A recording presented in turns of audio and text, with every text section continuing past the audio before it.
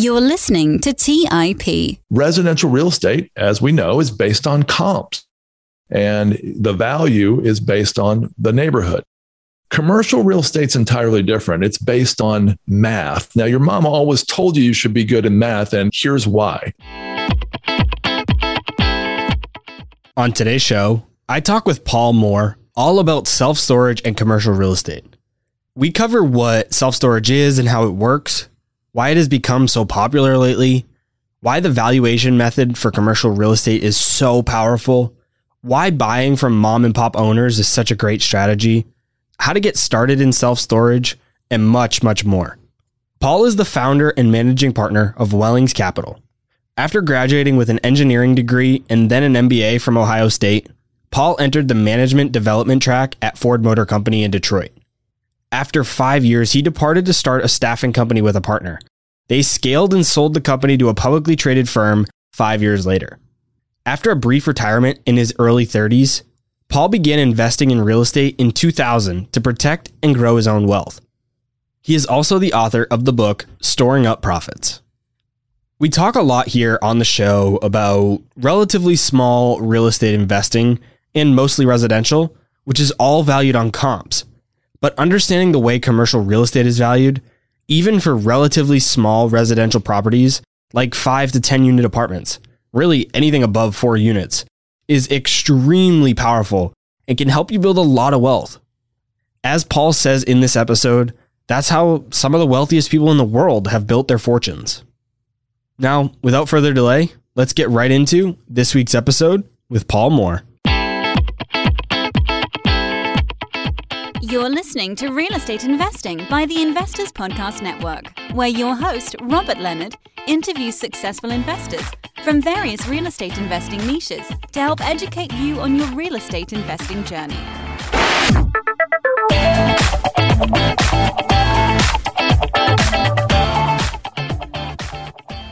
Hey everyone, welcome back to the Real Estate 101 podcast. As always, I'm your host, Robert Leonard, and with me today, I have Paul Moore. Paul, welcome to the show. Hey, Robert, it's great to be here.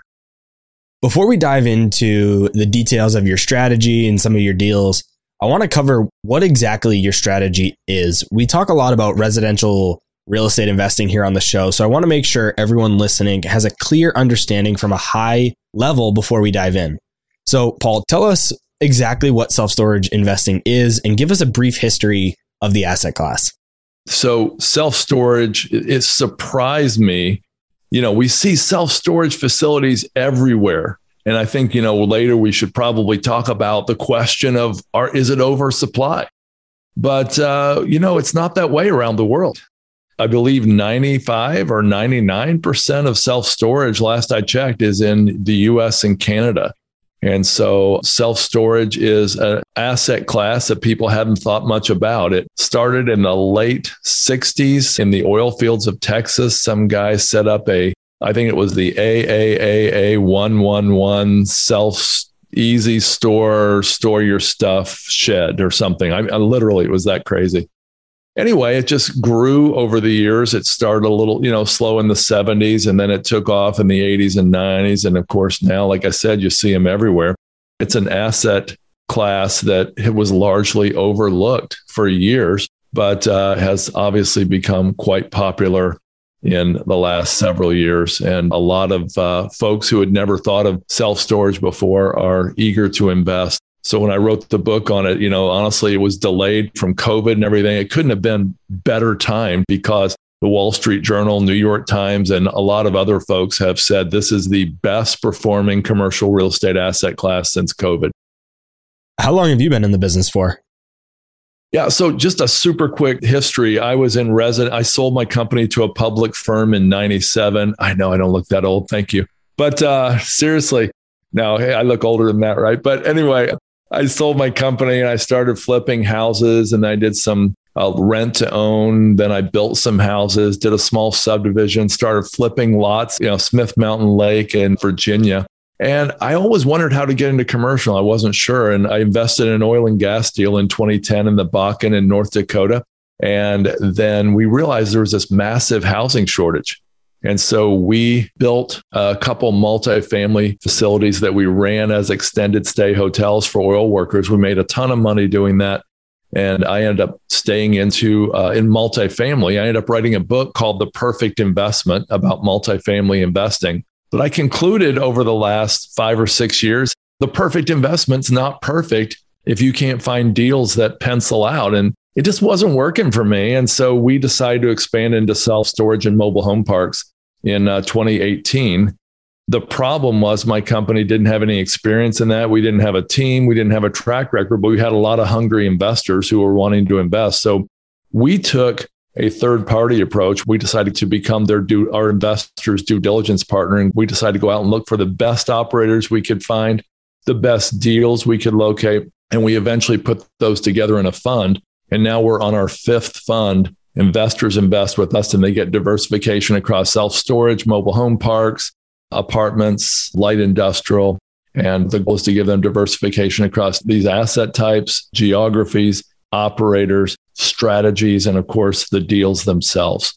And so that's what we do. I am not a self-storage operator, but I was so passionate about the business and, the lack of good stuff, material out there. I started writing about it. When you sold your business in the 90s, was it a real estate firm that you sold to another public like REIT, or was it a different type of business? No, it was actually a staffing firm based in Detroit. How did you get into that business? Yeah, so I had an MBA and an engineering degree, and I went to Ford Motor Company for about 5 years. And a friend of mine at Ford and I were honestly a little bored with corporate America. We were itching to do something entrepreneurial, and we saw this opportunity in what is called the PEO business, Professional Employer Organization. And so that's a business that provides outsourced HR, payroll, and administration for lots of small companies. And so we did that. And after about 5 years, it turned out that Wall Street was just really interested in this business. And so a lot of firms went public in the late 90s, and one of them acquired us. Very interesting. So getting back to self-storage, you mentioned it's a pretty popular one today. Why is that? Why did it become so hot over the last year, 2 years, 3 years or so? Yeah, it's been hot for a while, but what's caused a recent spike is, like everybody, 2 years ago, next month, February, March of 2020, we were all wondering if the world was going to end or if we were all going to die or what was going to happen. But self-storage got the first bump actually when college students started putting their stuff in storage, wondering, am I coming back in 2 weeks when this curve gets flattened? Or is it the end of the semester? Or is it next year? I don't know. So they put their stuff in self-storage. That helped a bit. And then, unfortunately, the situation unfolded and, there was these 4 Ds. Self-storage is recession resistant. One of the reasons is it does great in boom times because people are buying extra stuff. But in bad times, people are actually doing these 4 Ds, and the Ds are downsizing, dislocation, death, and divorce. And unfortunately, there's been a good bit of that happening in general in COVID. Think about dislocation alone. Lots of people are moving out of New York City and Chicago and San Francisco and LA, and they're moving to other places. They realize they can work from home. So, when they relocate, they're using self-storage along the way typically. Those office spaces are downsizing. My friend manages a ton of office space around DC, and he said people are breaking their leases left and right. Well, that office furniture and, equipment is often going into self-storage. Bars and restaurants have been closing down, and that stuff's going into self-storage. And so self-storage has just boomed, like I said, since COVID. But there's a lot of reasons it's boomed in general. Like I said, it's recession resistant. That doesn't mean it's recession proof, of course. The rents are inelastic. We love that. Think about it. If I'm renting $1,000 a month apartment and my landlord raises the rent by 6%, yeah, I might think twice before I sign up for that $60 a month, $720 a year. But if I'm renting a self-storage unit and the landlord raises the rent by 6%, well, if I'm paying $100 a month and now it's going up by $6, I'm probably not going to spend a weekend, get a U-Haul, get my friends together to move my treasures down the street just to save $6 a month. And that's part of the point. People aren't thinking about this much. It's automatically hitting their credit card. and they're thinking, it's a month-to-month lease. When I get a long weekend, I'm going to move all that stuff out anyway. Well, they often don't do that. We've talked to people who have forgotten they had stuff in storage for literally up to 7 years. And so this is, it's a small part of people's income. There's a huge switching cost. I mean, to move all your stuff down the street or move it into your garage or whatever, it's a bigger cost than it's worth at times like this. The industry is quite large.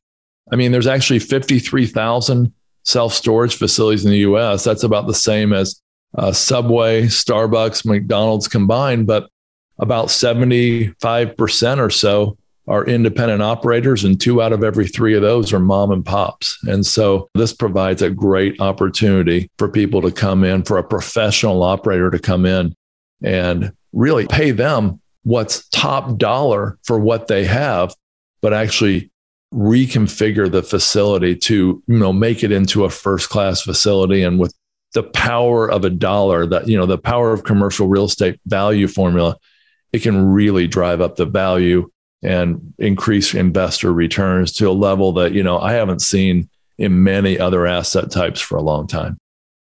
What are the 12 characteristics that you look for to identify a facility that is owned by a mom and pop? You just mentioned there's over 70% owned by independent operators. So if somebody's looking to buy from them, what are the 12 common characteristics to look for? We love this. Self-storage and mobile home parks have more mom and pop operators than any asset type I've seen, any large commercial asset type at least. And so these mom and pop operators, they typically don't have the desire or the knowledge or the resources to improve their facility. Hey, they don't need to, Robert, because they've already doubled the value of their facility just from cap rate compression over the last decade. And so what that means to them is, hey, I can continue to be doing just what I'm doing, be mediocre, and I can still get, a great value for my facility. They know the value because they're getting offers all the time. But some of these characteristics include, the attitude, if you build it, they will come. Remember that old movie with Kevin Costner? Well, it used to be if you just build a self-storage facility in a decent location, it would fill up. That was before, internet marketing and all kinds of crafty techniques were developed by other storage operators. But these folks, they're already filled up and they're typically not tracking the current rates in the market. So that's another aspect of this. They rarely increase rates, which means they typically stay full. The tenants are sticky. And so they don't care about raising rates. And they basically are saying, hey, look, I've talked to some of these storage facility owners and they're like, hey, I'm 100% full. Why do I need to advertise? And poor advertising is another aspect of a mom and pop. I talked to one the other day. Literally, he said, yeah, I've had 4 rate increases in 28 years. I said, what? Seriously? Okay, great. You want to sell? Anyway, but they typically have no showroom. They don't sell retail items. They don't do U-Haul or Penske. They don't provide rental trucks, which is a really nice value add to a self-storage. They put their pricing right across the board. In other words, they don't do like hotels and airlines. A great operator might move their prices differently on a Saturday versus a Tuesday afternoon. And if somebody's relocating, they might get a different price than somebody who's just doing this shopping out of convenience. They have poor maintenance, poor security. I know the one I stored in had poor pest control and had water infiltration. There's no marketing budget, often no website. And here's a big one. They often have untapped land. What I mean by that is they'll say, oh, we got 6 extra acres here we don't use. With the current situation, Robert, that's another reason self-storage is so popular right now. There's a huge demand for boat and RV storage.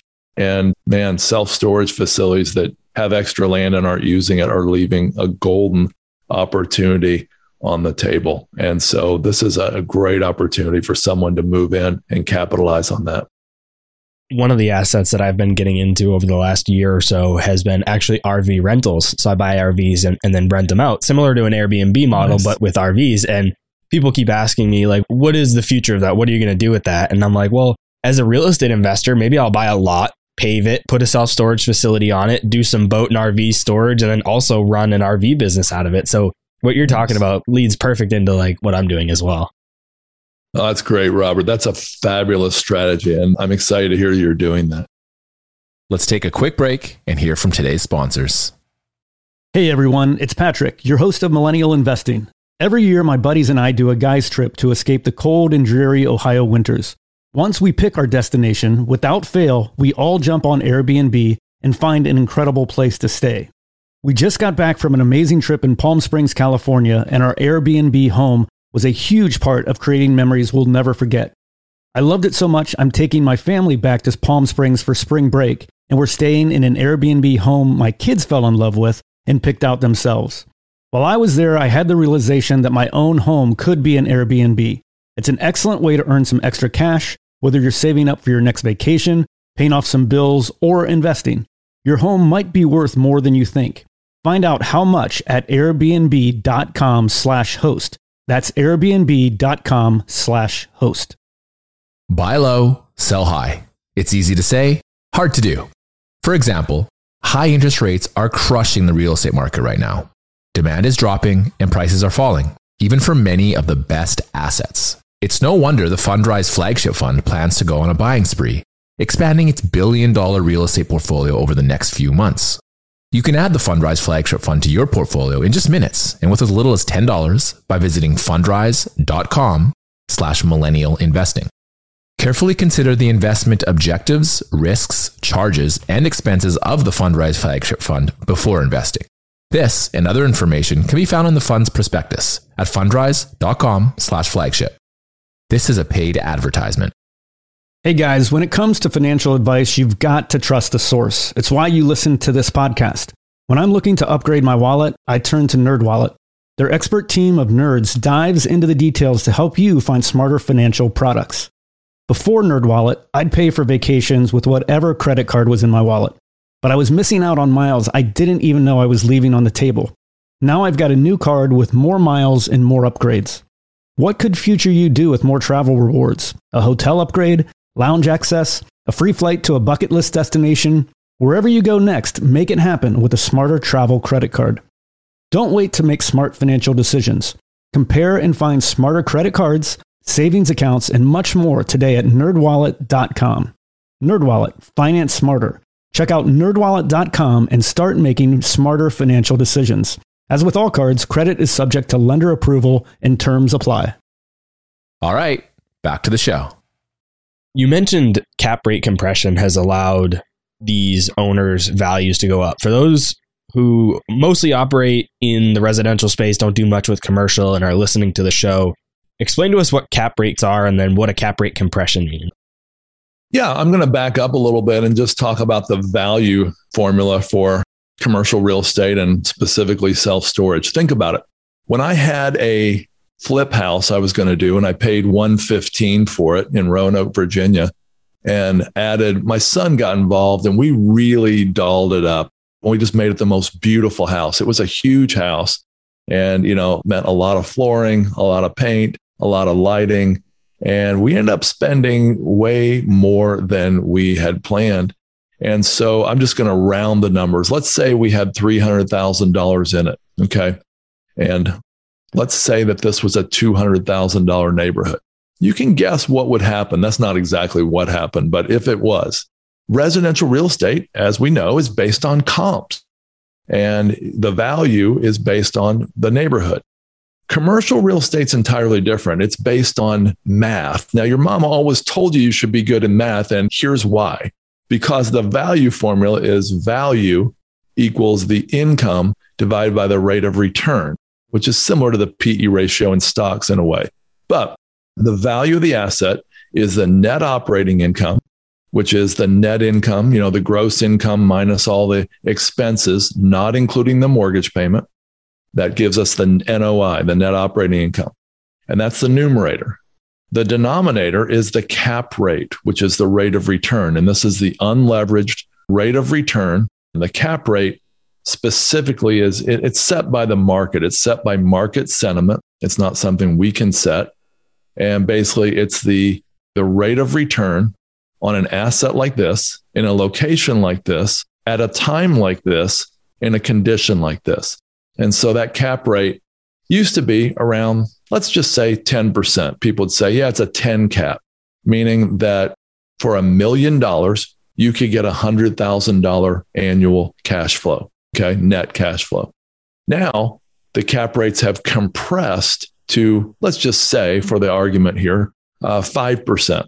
So that means since the denominator has shrunk by half, that means the value has doubled. So now it costs $2 million to get a $100,000 income stream. So $2 million, divide $100,000 into that, and you get 5% or the cap rate. So cap rate compression means commercial real estate is much more popular than it was before. And part of the reason is we've got 5,000-year historic low interest rates, because interest rates aren't part of that formula, but they do factor into the entire picture. So when someone's getting a loan on that deal, if they can get 2.9% interest rates, which some of these, mobile home parks, self-storage facilities are getting, well, if the cap rate is 5%, they've still got cash flow to work with. But if interest rates were 8%, well, there's no way that people would pay at a 5% cap rate, if you know what I mean. And the cap rates are local, kind of similar to how a comp would work, right? Like you said, comps are based on the neighborhood, the area. So a cap rate's going to be local. A cap rate for California, Los Angeles is going to be different than the middle of the Midwest, right? Yeah, that's right. Typically in a real popular area, like let's say Boston or LA, where there's some legacy real estate values that are sort of independent of the math, the cap rate might be more compressed. A small town, let's say you have a 100-unit multifamily in a town of 100,000. One shock to that economy can really mess it up.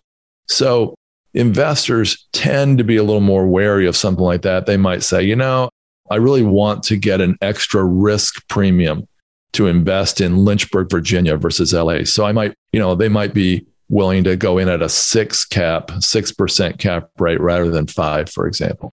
And we're talking about cap rates compressing, but with the other very powerful piece of commercial real estate is you can also increase the numerator. So if you increase the numerator, and we're talking about maybe you have 100 units and you add like $20 a month. That doesn't sound like a lot per unit. You're only adding $20 a month, but on a total, that's a lot. And that adds a significant amount of value to your property, just the way that commercial real estate is valued.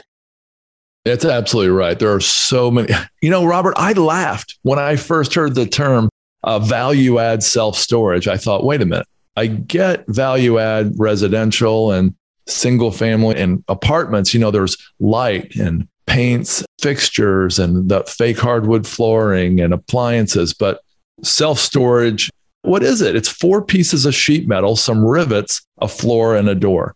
How can you add value? Well, my friend, I can tell you there's so much value add in self-storage that I never dreamed of. You just named one of them, adding units. Adding units is, a little tougher than some because you need land, you need permits, you need capital, but there's some others that are pretty easy. For example, filling vacant units. A lot of mom and pops, I mentioned some are totally full. Some of them are half empty. And so filling vacant units is one. Raising the rent. A lot of these rent, the mom and pops rent way below market. Raising the rent 10% can raise your returns by like 30%. Adding a paid billboard, adding a cell tower, adding an ATM, a propane filling station, adding U-Haul, I mentioned before. Let's just take U-Haul and use our formula and put this all together. So I have a friend who has a self-storage facility in Rockledge, Florida. He gets $5,000 a month in commission from U-Haul. I know another one that we invested with, Beeville, Texas, I think gets $1,000 a month. So let's say $3,000 a month you're adding to the bottom line. And since you've already got an employee there anyway, it's not adding any CapEx, capital expense. It's not adding any labor. So let's just say all $3,000 a month from the U-Haul commissions flows to the bottom line, Robert. So that's $3,000 a month, $36,000 a year added to the bottom line. Now, to be conservative, I would say, even if that's valued at a 4.5% or 5% cap rate, let's just put a 6% value on it. Interest rates might go up, right? So $36,000 a year adding to the net operating income. That's what you said, adding to the numerator. divide that by a 6% cap rate, 0.06. That is a $600,000 increase in value. Now let's put this in perspective. If you bought a $2 million self-storage facility and you got leverage on it, let's say you financed 2/3 of that, you basically only have $667,000 cash in that, and the rest would be debt. If you just increase the value of that facility by $600,000, the bankers don't share in that $600,000, the investors do. You just increased the value of your equity almost 100% just by signing a contract with U-Haul and setting some trucks out front and operating those. This is really powerful stuff. And that's why I love commercial real estate. That's why I love the value formula. We're talking about this in the context of self-storage, but it works in apartments too. So if you own anything over 5 units, if you raise your rents $10 a month, that might not seem like a lot on a per unit basis. But if you look, like you just explained, Paul, if you add that to your net operating income, you'll see even on a residential property, an apartment building, a small one even, that it'll add significant value to. This is how all commercial real estate works, not just self-storage. Right. And I think that's the reason that Forbes 400 wealthiest people in America almost all invest in commercial real estate to protect and grow their wealth. You mentioned that mom and pops used to be able to just buy self-storage in a good location, and that would kind of be enough. They didn't have to do advertising. What do you define as a good location for self-storage? We kind of have an idea for residential real estate, but what about self-storage? What makes a good location? The first thing you want with a location for self-storage would be a location that has a lower supply of self-storage than the demand would dictate. And the way to look at that is with a radius tool. So there's a tool out there called Radius Plus. And if you're looking at an old Sears or abandoned Kmart building or an old warehouse like we invested in Haverhill, Massachusetts, north of Boston, we look at this Radius Plus tool first. And we try to figure out how many square feet of self-storage there are for every person in a radius. And so in a downtown location, that might be a 1 mile radius. In a typical suburban location, it might be about a 3 mile radius. So if that 3 mile radius has 100,000 people, we want to see, like, the national average would be about 7 or 8 square feet of self-storage for every man, woman, and child in that radius. Okay. So if it was 700,000 or 800,000 square feet of self-storage there or much more, we would think it's probably a well-supplied location. But if we find a location like that has maybe 2 square feet of self-storage per person, that is a potentially great location. So that's the first thing we look for. The second, we're looking for a highly traveled road. We're looking for a vehicle count of, in a bigger city, might be 30, 40, 50,000 cars per day. In a smaller town, it might be 10,000 vehicles per day. We're looking for a good traffic count. Third, we're looking for good visibility. Now, you might say, well, the traffic count takes care of that. It's not necessarily true, because there's a facility near me, the one I mentioned, raised their rates 4 times in 28 years. I drove by there hundreds of times for the last 6 years. I don't know if I ever saw the facility. Just the way it was sitting back behind other buildings, I don't know if I really noticed it. So you want good visibility. The fourth factor is you want decent incomes. So you want middle income or high income areas. You definitely don't want to be in a slum. You don't want to be in a dangerous location. Even if it's near a good area, people won't want to go there to store their stuff. Crime is the biggest issue with self-storage. And like I said, a lot of these mom and pops don't have security cameras and such, but people don't want to go into a bad area. Even if it's only a block into this area and they're in a nicer part of town, they'll go somewhere else. How do you get your data for how many square feet of self-storage there are in an area, and also the vehicle count? Is that all public information, or these studies you do yourself? Yeah, I just Google VPD, vehicles per day, at that address, and I can typically get that, dig a little bit more than that perhaps. The data on the square feet of self-storage per person in a radius is really nicely contained by this tool called Radius Plus.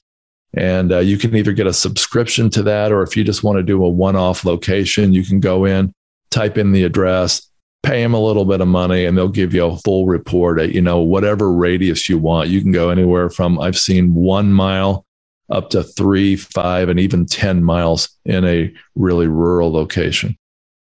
With the potential risk of crime and, people breaking into storage units, do you just insure against that in addition to having a security system? How is that handled?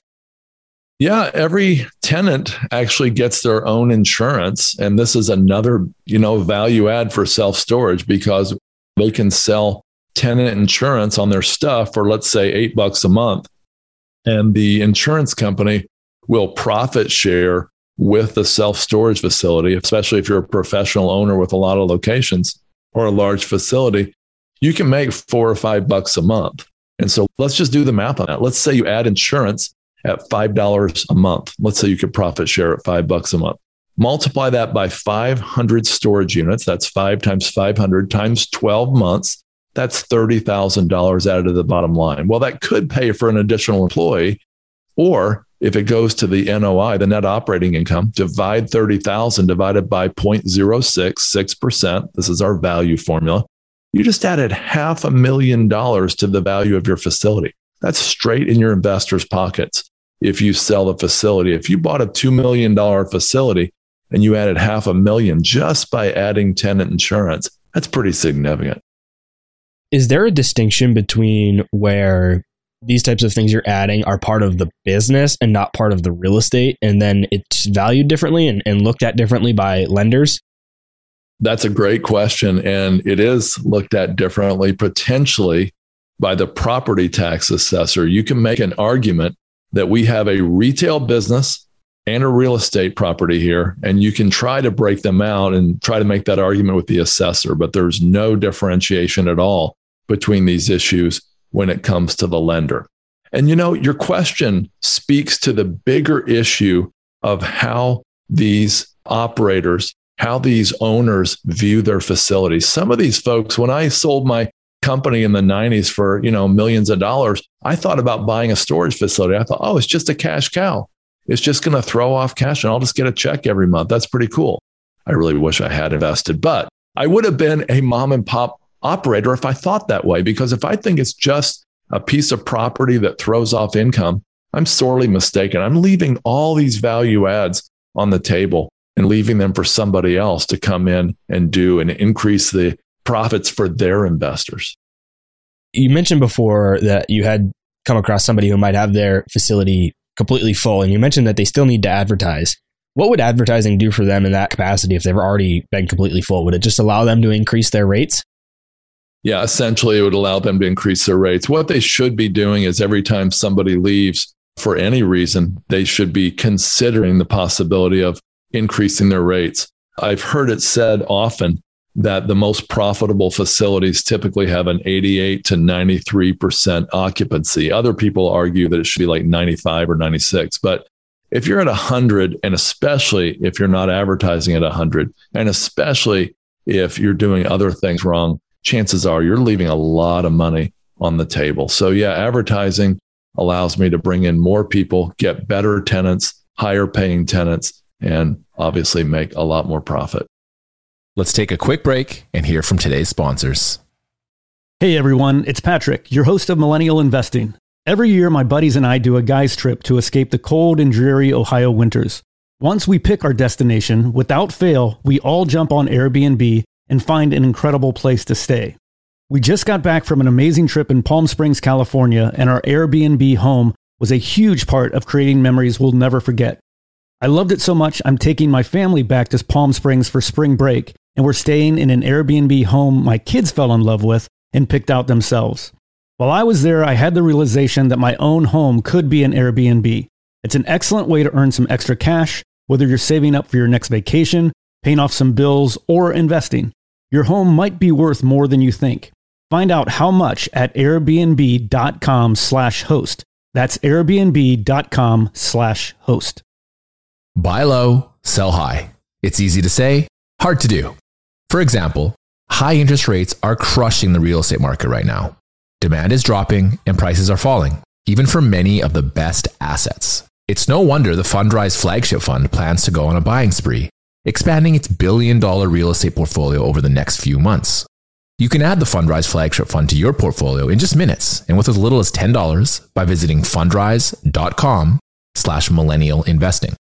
Carefully consider the investment objectives, risks, charges, and expenses of the Fundrise flagship fund before investing. This and other information can be found in the fund's prospectus at fundrise.com/flagship. This is a paid advertisement. Quick math. The less your business spends on operations, on multiple systems, on delivering your product or service, the more margin you have and the more money you keep.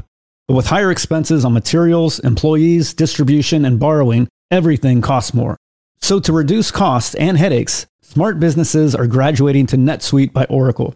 NetSuite is the #1 cloud financial system bringing accounting, financial management, inventory, HR into one platform and one source of truth. With NetSuite, you reduce IT costs because NetSuite lives in the cloud with no hardware required, accessed from anywhere. You cut the cost of maintaining multiple systems because you've got one unified business management suite. You improve efficiency by bringing all your major business processes into one platform, slashing manual tasks and errors. Over 37,000 companies have already made the move. So do the math. See how you'll profit with NetSuite. Everything seems to be more expensive these days. I've noticed this at my own businesses that I've run. You'd be wise to find proven ways to cut costs and boost performance at the same time. By popular demand, NetSuite has extended its one-of-a-kind flexible financing program for a few more weeks. Head to netsuite.com/MI. netsuite.com/MI. That's netsuite.com/MI. All right, back to the show. I often like to talk about the downsides to an investing strategy here on the show, especially after we've spent a bit of time talking about all the good aspects of it. So what are the downsides to or the risks of investing in self-storage? How have you seen investors or even maybe yourself get burned in the self-storage sector? I can take you to Nashville and drive you around, Robert, and show you that it is, you would look around and say, this is not a place I want to invest in self-storage. There's facilities everywhere, like there are in lots of towns. And I can also take you south of Nashville, about 15 minutes to a wealthy suburb, a couple of them, Bellevue and Belmont, and show you that due to zoning, land prices, and other issues, they haven't got any facilities, last I checked at least. And so they have a huge shortfall in self-storage facilities, and there's a huge demand there for it. And so that would be a great place to build. Self-storage is very, very hyper local. It's not, you don't want to just look at the market. You want to look at the sub-market and even the exact location within the sub-market. The biggest risk for self-storage, and therefore the biggest downside, is when you're leasing up a new facility. The possibility exists that a national competitor will build nearby. And if this happens and you're only 10, 20, 30% leased up, chances are you're going to have a long, hard road to get fully occupied and stabilized. The national company can come in. They can probably outmarket you. They probably have better studies than you. They might have a better staff than you. And they can certainly lose money a lot longer than most of us. And so this is a real risk, especially in an oversupplied market like we're seeing around the country right now. So this is the #1 risk of self-storage. I've heard it said that every well-located, well-marketed, well-staffed facility eventually fills up. But eventually, that time, if you've got a bridge loan, a construction loan that, is basically a 3-year bridge loan, that can be nail biting if 2 national competitors pop up nearby. And that's exactly what happened to us in one of our first self-storage investments years ago. We were investing in Bradenton, Florida, and we were right by Lakewood Ranch, which was, I believe, the first or second fastest growing master plan community in America. We were right in the middle of it on a main road. That felt pretty good. There was actually 2 facilities. One facility was almost stabilized, and the other one had just built out a lot of new units. And so it was definitely not stabilized. So the operator we invested with took over. And then the first thing that happened is about 60 of the units suddenly vacated, but there was nobody there picking up their stuff. What happened? Well, it appears that the previous owner had padded the rent rolls to make a better economic number. Think about the value formulas based on the income divided by the cap rate. Well, it appears, and I'm not saying it really did, that the owner had a lot of family members' names on the rent rolls and were padding that. So that was a big shock right up front. And that's an unusual risk, but it is a risk in self-storage. You need to be real careful in any real estate business, doing due diligence.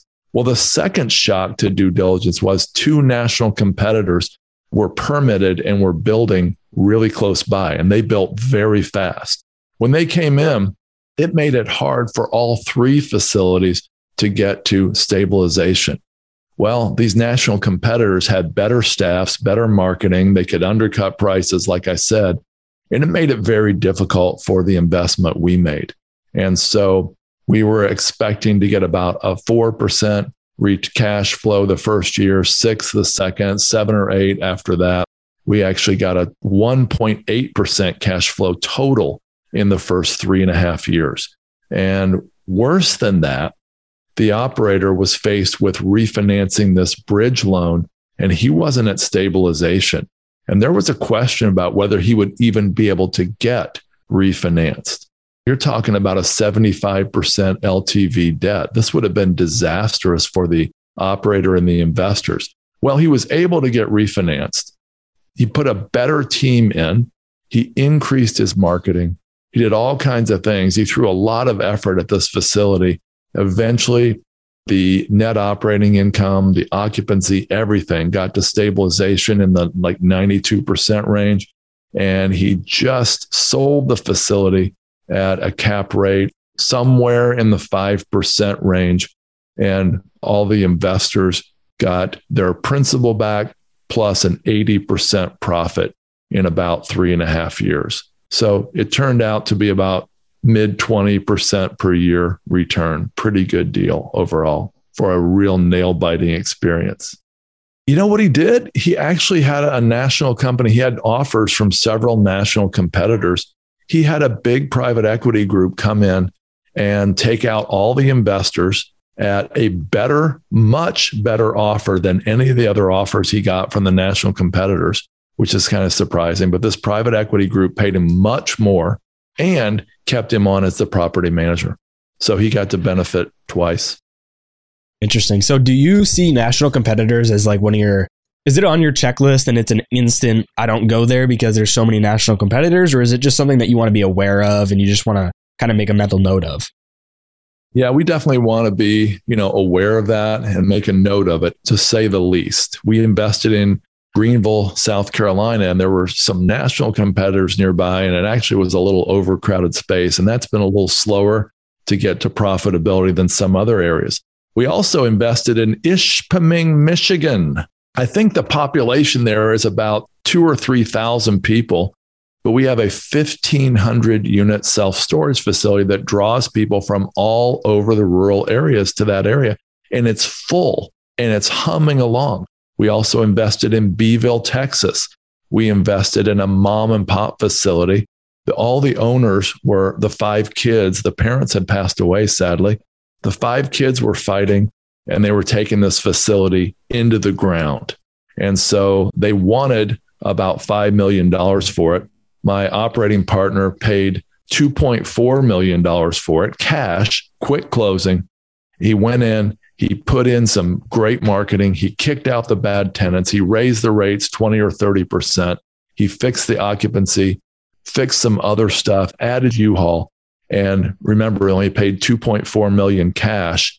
3 months later, got a $4.6 million appraisal, financed it at 43% LTV. That's $2 million financing. That means us as investors, we only had $500,000 left in this, not the 2.4 we had put in up front. And when he sold it for 4.6 million, 18 months later, it was a huge payday for the investors.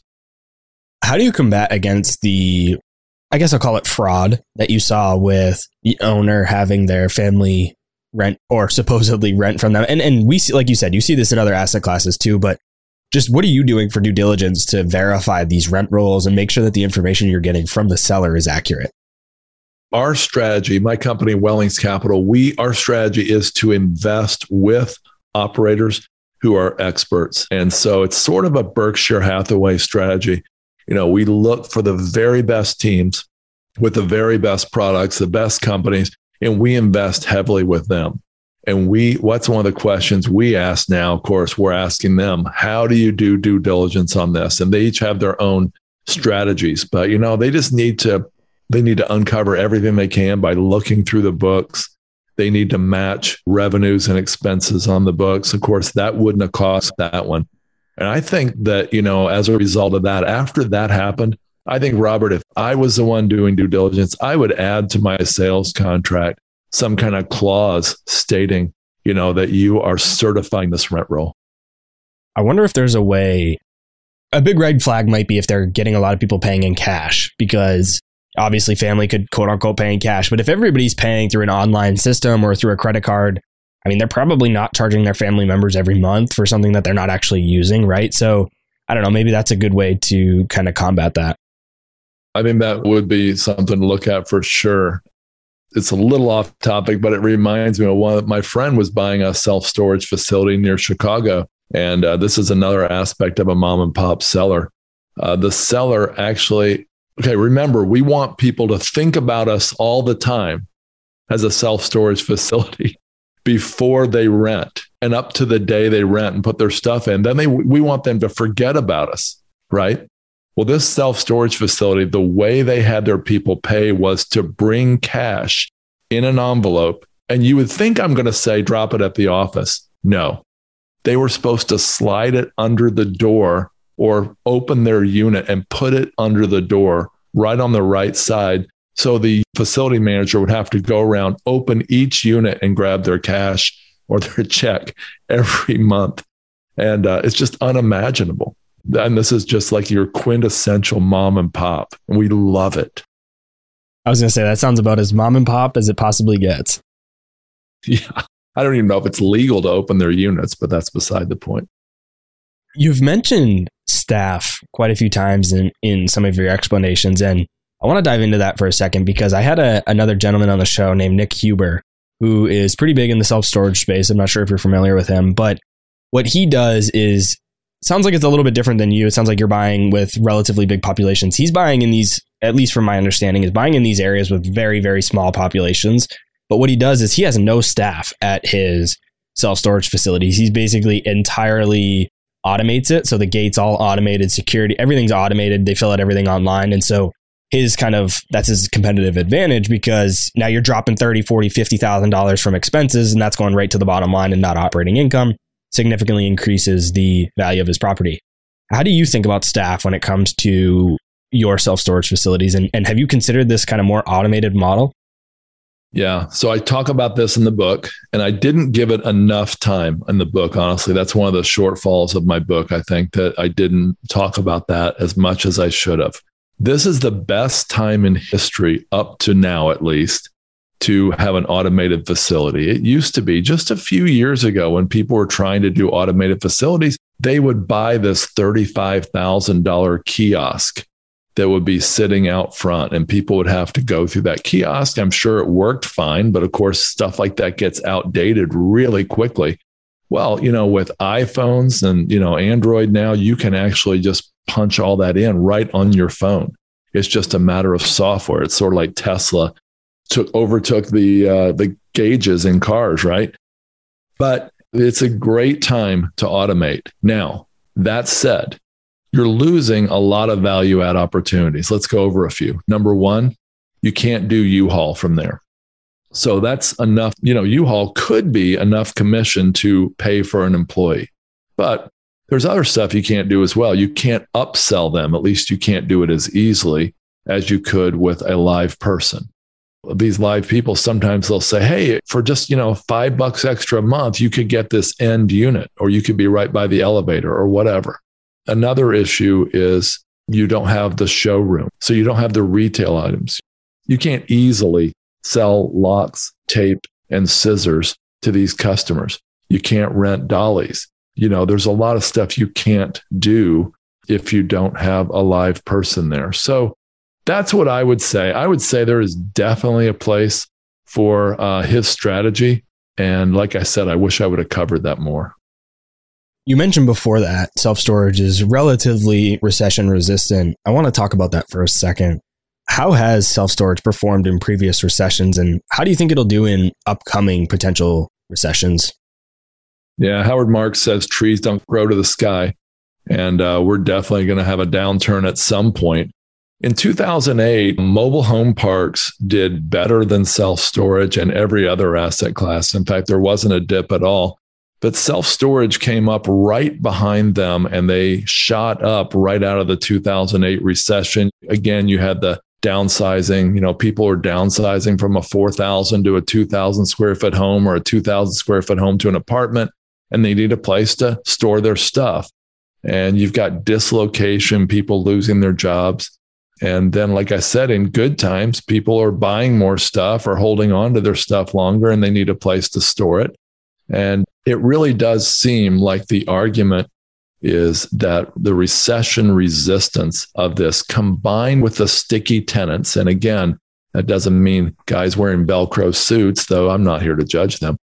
Seriously, sticky tenants are, people who tend to stay because of the hassle factor and because of the relatively low price of storage. So when you combine those issues, you really have an asset class that is relatively recession resistant. Now, I didn't say recession proof, but recession resistant. COVID, as mentioned a little bit earlier in the show, has actually allowed self-storage to do even better than most other, if not all other commercial real estate asset types. And of course, we don't know what we don't know about the next recession, but it seems like self-storage is well positioned to continue to do well, unless you're one of those facilities that's newly built, just leasing up right when a big, downturn or disaster hits, and you're in a location next to some national competitors. In your book, you mentioned a few different paths that people can take to get into self-storage, actually to become a self-storage master. And the first one of those paths is what you call the long and winding road. What does this approach look like? Yeah. So that would be an approach where you just go out and buy a self-storage facility. Hopefully it's a mom and pop. You renovate it. You add gravel parking, for boats and RVs. You do everything you can to make it perform as well as you can. And then you sell it and then do it again. You buy a bigger one and you renovate it, rent it up, sell it, and then you buy another one. Now, of course, you can do that with refinance, the BRRRR method that Bigger Pockets made popular. But honestly, the way I'm talking about is actually selling between these facilities. And that's what we would typically see in that strategy. Why do you choose to sell instead of just refinance and take your cash out? When you refinance, of course, you still have some equity in the deal. And especially in these early deals, until you get an investor, the most efficient way to get the most cash to go buy a larger facility, technically, is to sell or to get some investors to take that equity out. So you have more equity to go to the next deal. One of the other paths you have is called the baptism by fire path. And you say it's the fastest path up the steepest mountain. Walk us through this path and how it works. Yeah, that would be the path I spend the least time on in the book, I think, because so few people take it. But I mean, if you made a lot of money in Bitcoin, or if you retired from the NFL or won the lottery or got a big inheritance or, sold your tech company, well, I covered everything, didn't I? You've got a lot of money at your disposal. You can actually just go in and buy a big self-storage facility right off the bat. And this is the toughest, well, it's not the toughest way, but it is the riskiest way, in the sense that you're putting out maybe $5 million of your own money, maybe less, right off the bat before you know anything. So to do that, you're going to want to get a great asset management team around you. You want to get great advice, and you're going to want to make sure you have a great property manager. And you're doing all that without much knowledge. So you have to typically throw a lot of cash at that. And that's why there's a lot of risk with that path.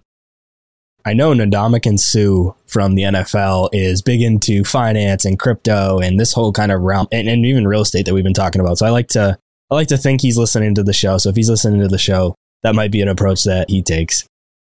There you go. Paul, to wrap up the show, tell us what has been the most influential book in your life, and then tell us where can people go to connect with you. All right. So I love a lot of books, but one of them for sure is The One Thing by Gary Keller and Jay Papasan. No other book has described the pitfalls of being an entrepreneur or an entrepreneurial investor, in my case, like that one. When I was an entrepreneur, I chased shiny objects. I actually told people I should put serial entrepreneur on my business card. Well, that would have been a terrible mistake, just like chasing shiny objects was for me. I did it over and over. And a lot of those years, I didn't mention in my story, I made a lot of mistakes. I mean, after all, I had a podcast for 4 years called How to Lose Money. And we talked about mistakes people made along their way to the top. And so I interviewed 238 successful people, and a lot of them did the same thing. Entrepreneurial investing is when you invest like an entrepreneur. In other words, you chase a shiny object, you speculate when your principal's not at all safe and you got a chance to make money. Well, I speculated just like I was an entrepreneur chasing shiny objects. And The One Thing, that book brought all that into focus and allowed me to see the many errors of my ways. That sounds like a great title for your podcast. I think that's very catchy and probably drew a lot of attention from people. And it's funny you mentioned The One Thing because I've read it before. I read it a few years ago, but I've been really struggling with the shiny object syndrome as an entrepreneur over the last year and a half. And so I'm actually in the middle of reading it right now. I'm about halfway through and I'm really enjoying it. I really needed it. So Paul, thanks so much for coming on the show. Where can everybody pick up your book, connect with you, learn more about what you got going on? Yeah, the book's called Storing Up Profits. It's available at biggerpockets.com/storage or on Amazon. And if they want to connect with me, they can do it at my website. It's wellingscapital.com. That's WELLINGS, wellingscapital.com. And if you add /resources, we'll give you a bunch of free stuff, including a special report on self-storage and another course on how to get into commercial real estate if you're interested in doing that. Awesome. I will put a link to all those different resources of Paul's in the show notes for anybody that's interested in checking them out. Paul, thanks so much for joining me. Hey, it's great to be here, Robert. Thank you. All right, guys. That's all I had for this week's episode of Real Estate Investing. I'll see you again next week. Thank you for listening to TIP. Make sure to subscribe to We Study Billionaires by the Investors Podcast Network.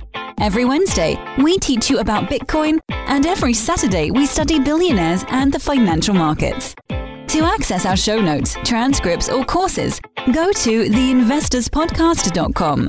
This show is for entertainment purposes only. Before making any decision, consult a professional. This show is copyrighted by the Investors Podcast Network. Written permission must be granted before syndication or rebroadcasting.